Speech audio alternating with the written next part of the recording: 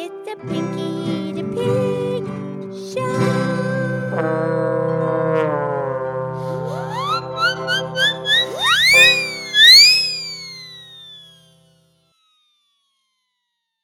Okay, it's me, it's Pinky the Pig. It's time for our show. Thank you for listening from all over planet Earth and the universe. We know they're listening also to the Pinky the Pig podcast show where you can listen, laugh, and learn with Oink and a Moo. And I'm here with my excellent friend, Mildred the Moo Moo Cow.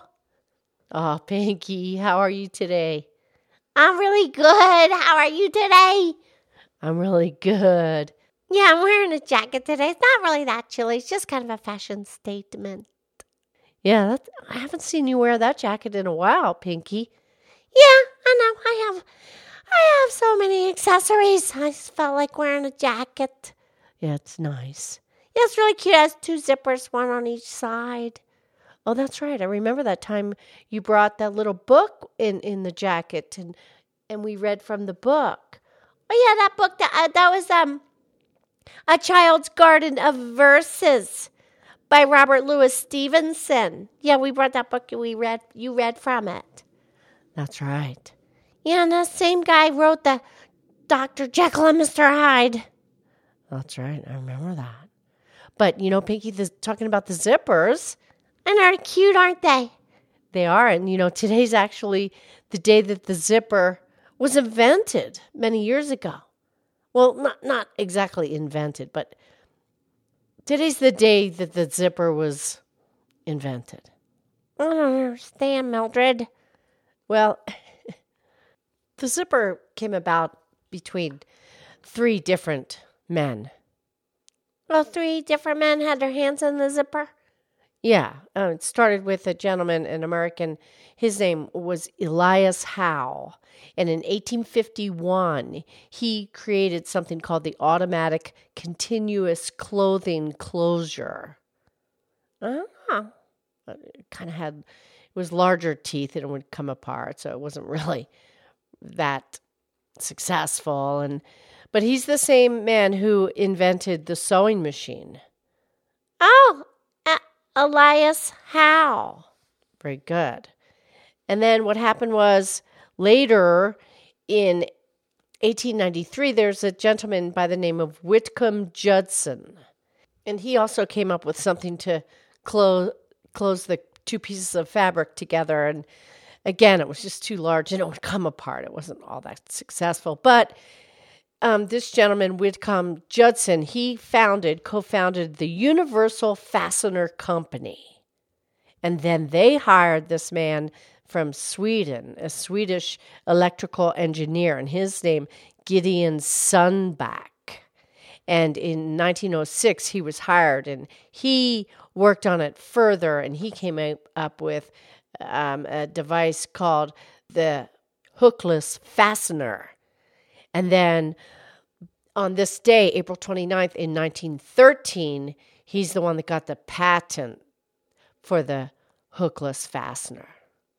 Oh, yeah, the patent. That's when you say, I invented this and I have the rights to it and nobody else can make it and sell it. You have to get the paper, the document from the government. Yeah, pretty good. You get a patent because you're the one that invented it and no one else can replicate it and sell it and produce it. Yeah, because you got the patent on it.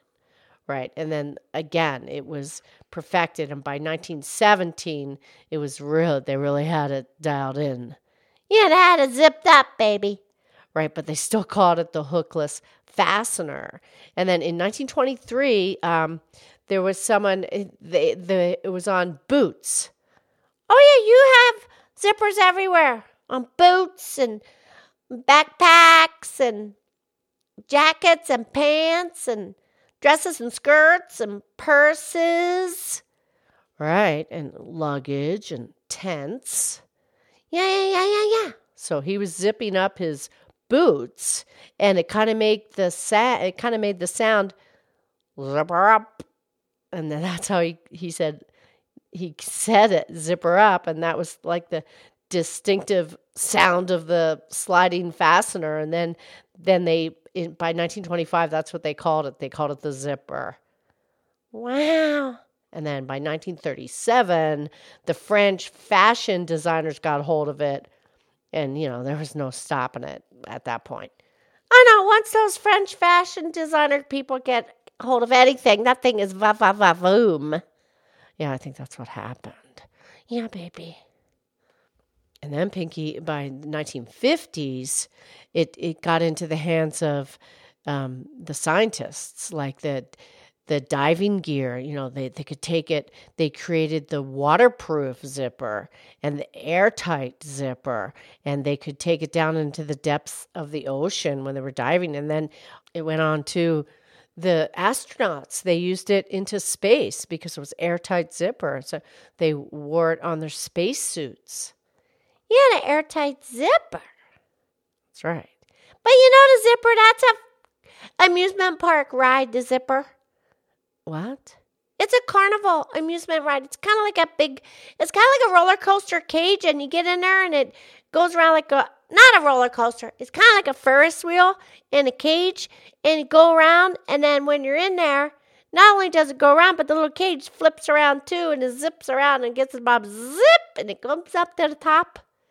Have you ever gone on that, Pinky? Oh, no, I'm not going on that. No, I didn't think so.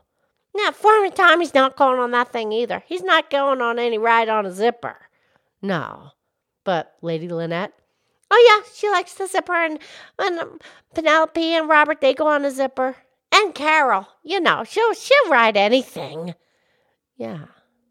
But no, I don't go on a zipper, but I went on a merry-go-round once. They let me on there a long time ago. I was a little bit smaller then. I don't know. I don't think they let me on there anymore because of social distancing. Yeah, maybe that's it. But anyway, Pinky, the zipper nowadays, in like a manufacturer, in a big factory, they can produce 7 million zippers in one day. Wow, zippity zip. Yep. And Mildred, have you ever heard of something called a zip line?